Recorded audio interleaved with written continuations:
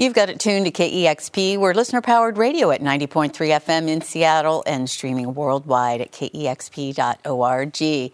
I'm Cheryl Waters down here in the KEXP studios with Sydney Band Party Dozen, or Potty Dozen, as I prefer to say. We're so happy to have you here. Welcome.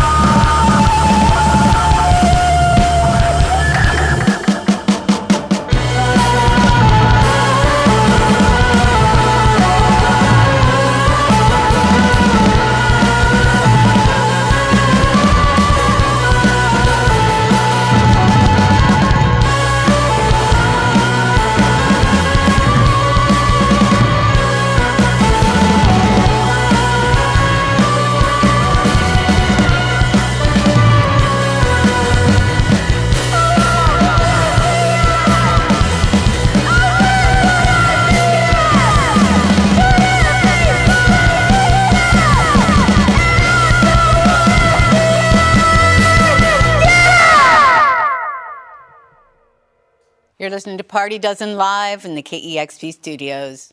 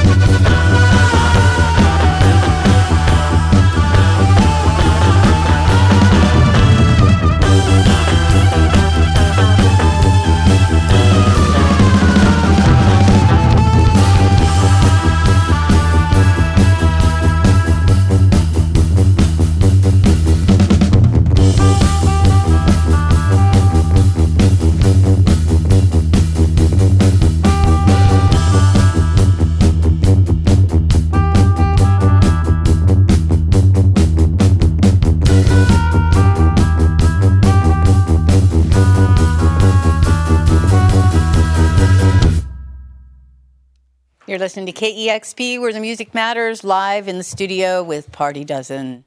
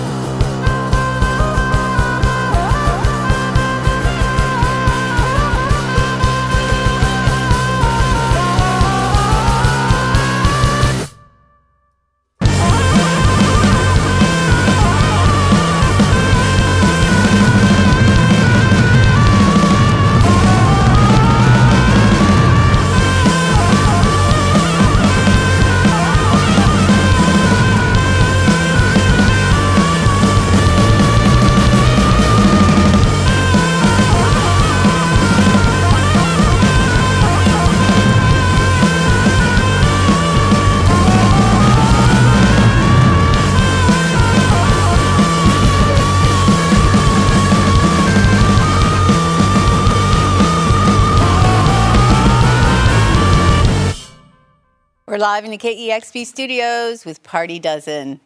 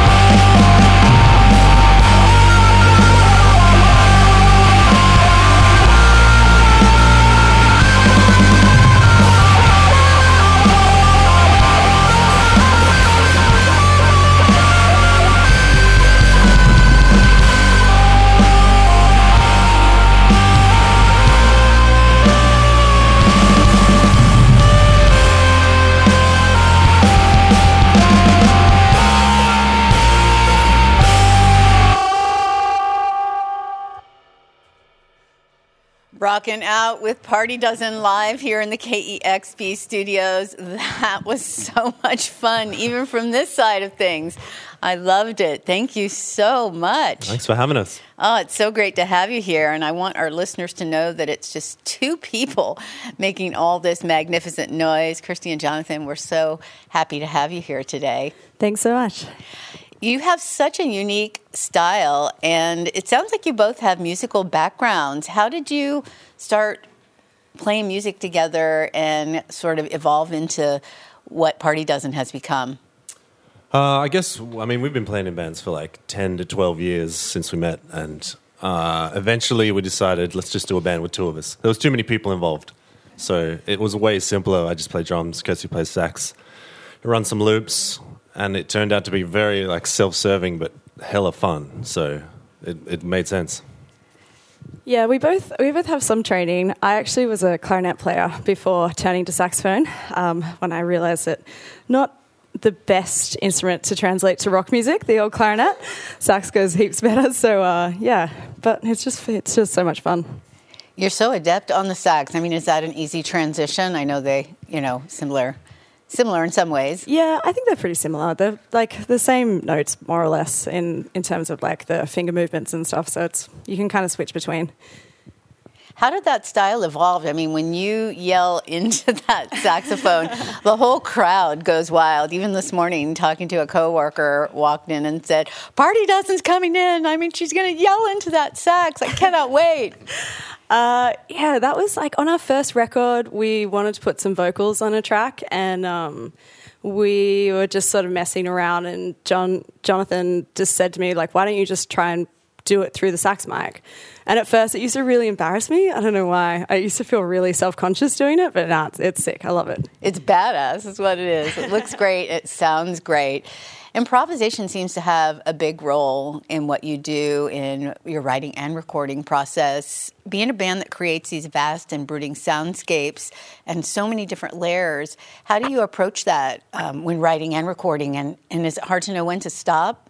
Is it a laborious process, or does it come pretty quickly? You usually know pretty quick if it's a good song or not. And we'll have the jam like 3 or 4 times, have 4 takes at it, and by the last take you've kind of got a good idea of what the structure is, I think. And then, yeah, we'll just kind of pick the best one. Yeah, I think we're both really like vibe-based in the studio. So if something doesn't feel right, we just move on. We don't like try and go back to stuff that's not really working. We're just happy to keep on moving and keep on pushing and find new sounds that feel right in the moment. And you do everything yourselves, is that right?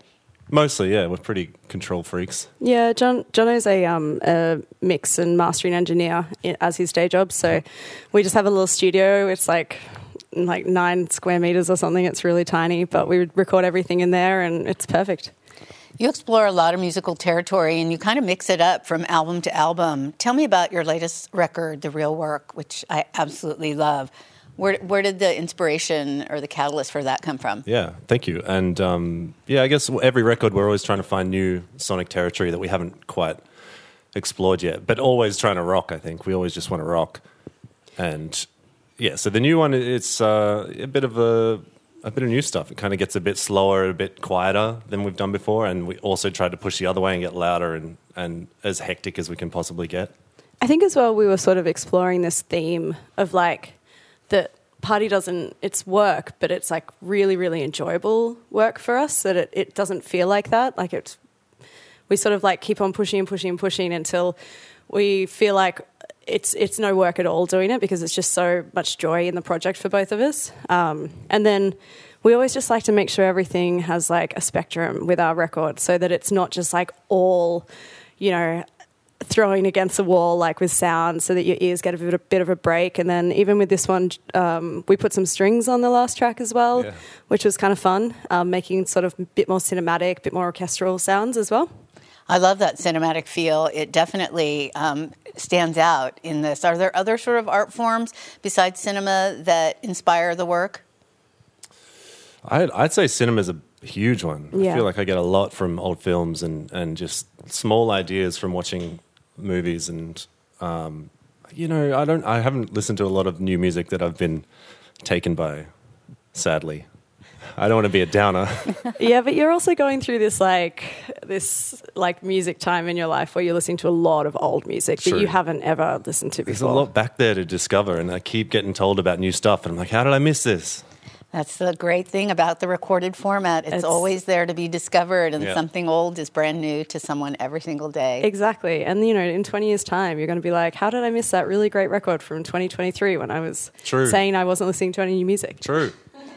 We talked about playing with other bands, bigger bands before, and just bringing it down to the two of you. And so far, Party Dozen has just been the two of you. But when you decided to look for an outside contributor, you were not fooling around. You really shot for the fences on that one. Tell me a little bit about that. So our track Mac of the Mutt, we recorded it maybe last year. Mm-hmm. And we finished it and we really loved it straight away. The vibe was really cool. We were both really excited. And Jono said, the only thing that could make this better is if we put Nick Cave on the end of it. And you want to tell the rest of it? And we asked Nick Cave, and Nick Cave said, sure. As easy as that. It was. He just rang Jono and said, Jono, I've got an idea. I'm going into the studio today. And it was like in our inbox 12 hours later. Well, I always say, if you don't ask, it won't happen. That's right. It's true. And and that led to you being invited to play All Points East, where Nick was the headliner. That was in London. Did he actually come out on stage with you for that one? No, unfortunately not. No, we were playing it first on or something in the day. And He wasn't awake yet. Yeah. Actually, he's an early riser. Probably not. That doesn't surprise me. He feels like he just doesn't get much sleep at all. He's a very busy boy. He is. Well, that must have been a dream come true and such a wonderful addition to an album that is incredible from beginning to end. It's called The Real Work, out on Temporary Residence, a fantastic label. Thank you. And again, it's so wonderful to have you here. Thank you so much for coming in to share these songs with us. Thanks so much, Cheryl. Thank you. And thanks to all of our wonderful viewers and listeners for making sessions like this possible. You can find out more about KEXP and make a donation at kexp.org. Once again, thank you so much for this great in-studio session with the Party Dozen. Thanks.